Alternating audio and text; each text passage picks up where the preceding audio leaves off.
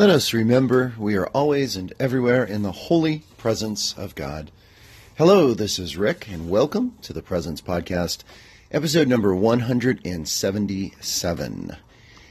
It is the end of Tuesday, and another day of Summer Gym. It was actually day number 4 of Summer Gym, 4 of 7 in our second and final session of Summer Gym.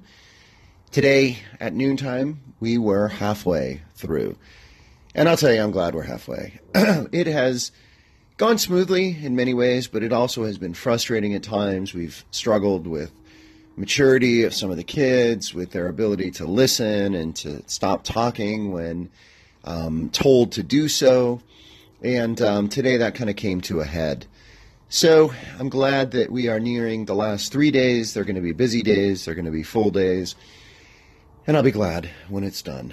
So it has been a good time, but, sometimes good times you do want to end. Regardless, I kept my eyes, my ears, and my soul open to experience the presence of God today. And stay with me here on my back patio / porch, and I'll tell you a little bit about my experience of today.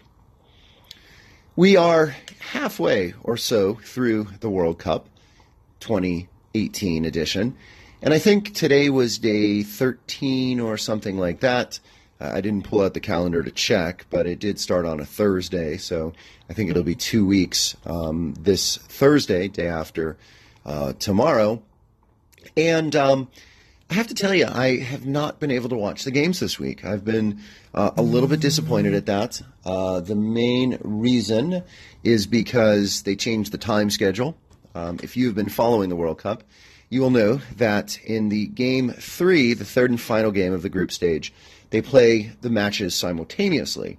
So you've got 4 teams in the group, 2 matches are played simultaneously, and this causes some interesting dilemmas, in part because unless you're watching on 2 separate screens, you have to pick and choose which game will be the most important, which game will be the most exciting, the most suspenseful, and so forth.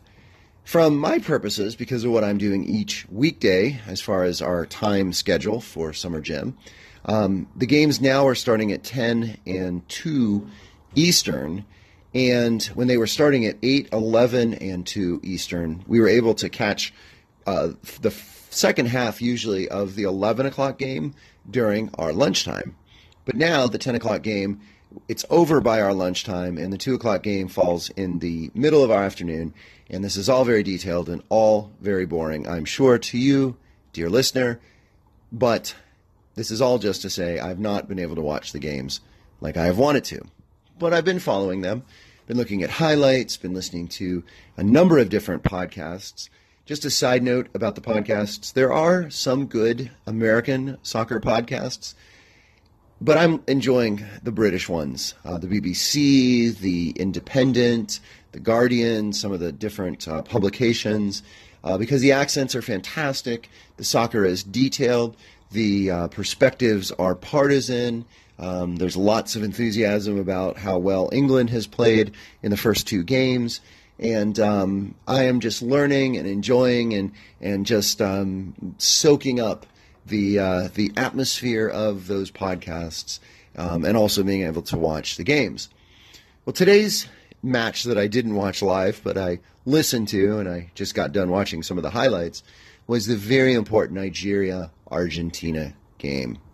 Now, I have to admit, I don't have a clear favorite in the World Cup, except to say I would love to see a team win who has not won before. So, Belgium, I'm talking to you. You're looking pretty good. You might have a chance. France, I've never been a fan of. Portugal, Cristiano Ronaldo's amazing, but Spain, there's some flair there. I kind of like the Spanish, but they did win back in 2010. Brazil, powerhouse, would like to see some redemption for them after getting thrashed in the last World Cup. But, they've won too many times. It's time for someone else. Germany has not played very well, barely even stayed alive the other day. So this comes down to Argentina, which I've always had a soft spot for. I just think that as a country, they're an interesting place so far. south. They certainly had a tumultuous history. The team just seems to have such passion.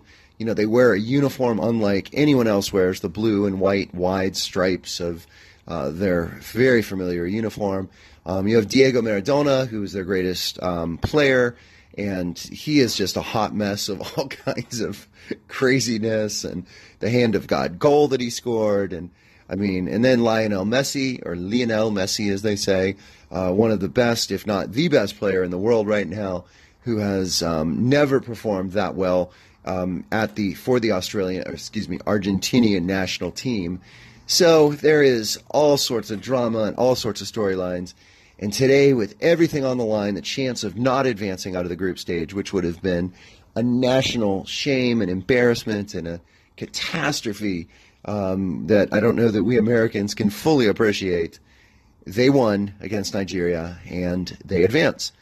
And again, I watched the highlights, and I wish I would have watched it live because it looked like just a thrilling match. And hearing the various podcasters just rave and go on and on and on makes me wish I had seen it live. But it was amazing to see the goal that won it for them, the Lionel Messi first goal where he just controlled it at full speed and buried the ball as only a master genius can do. And it just reminds me of how much I love this game and how much I love these 4 years when the World Cup comes on, and how much I'm looking forward to Gym being done, the round of 16 starting, the knockout round where things get real, fewer games, but more important games. They don't play to a tie, but just the excitement just gets ramped up further. And to kind of complement my World Cup experience and my podcast listening, I've been also reading a few books about soccer, and some of them, the one that I was reading this evening was philosophically minded, some are more information minded, some are historical. I mean, there's just so many wonderful books written about soccer, and I think that's going to be a theme for me reading going forward this summer and maybe even beyond. And I want to close with a few words from this book that I just read tonight. It's a little book, and it is called What We Think About When We Think About Soccer by Simon Critchley. Now, it's kind of interesting because he's a philosopher. He loves the Liverpool team in the English Premier League. He does mention, I think, in the introduction, that's kind of funny, is that even though he uses football in the text, he put soccer on the cover for the American edition for obvious reasons. So he writes this in the second chapter. He says it's called Sensate Ecstasy, and I'm just going to read you a little bit from page 23 and into 24. He says, football opens up a particular dimension in the experience of time. This works best when we're watching live games. When we're watching a game live, we are completely caught in a suspenseful present. We are suspended in the present of the game, watching the players and the ball move, watching what is happening off the ball, watching the referee, watching the fans. At each instant of that present, the future is open and uncertain. Anything can happen, even when it sometimes, or indeed, it usually doesn't. We watch and we are drawn into the game, captivated, attentive, and in a word I will come back to, pensive, thoughtfully attentive, in a very particular way. We watch in the moment, and we await that moment of moments when something extraordinary happens. A sudden burst of acceleration from a throw-in, a fast interchange between players, a defender slips, the attacking player jinks to the right, a space opens, a shot fired, and then there is a goal. And I'll skip ahead a little bit to page 27. Some people, and many Americans, it must be said, find football boring. This is wrong, and they are boring for believing it. Rather, football is more meditative, more pensive than many other sports. Football is about the experience of submission to the flow of the game. The great Italian calcio writer Gianna Beria thought that 0-0 was the ideal game, when the opposing teams play a kind of chess, canceling each other out and achieving a perfect balance and aesthetic harmony. Indeed, particularly given the media obsession with goal scoring, endlessly replayed in slow motion and from multiple camera angles, the art of defensive football must be defended. And it goes on. And but again, I just like his tone, his thoughtfulness. And what struck me, and what I'll end with here as it relates to my podcast, is anywhere we talk about the present, being present, and how soccer and football, however you want to call it, demands us to be present. God is present everywhere, always. God's name, as God introduces God's self to Moses, I am, is the present. So God is the eternal present. And anytime, however, through meditation, through contemplation, through adoration, through whatever it might be, that we are attentive to that present moment, we are attentive, even if we don't realize it, to God and God's holy presence. So I ask you to just kind of reflect. I've raved on and on about soccer, football, if you will. What is your feeling about the sport? How do you feel this year, this time of the World Cup? And maybe if you're not a huge aficionado of soccer, you don't know what the hype is all about, you might even just be disinterested in it. What sport or what activity, what athletic type of event brings you the most into the present, where you can just watch and not worry, not be aware, feel what is this author here describes as ecstasy, which literally means being out of oneself. When, where, and how do you experience that? Through athletics, through sports, through activities. Thanks again, as always, for listening, and blessings and peace to you.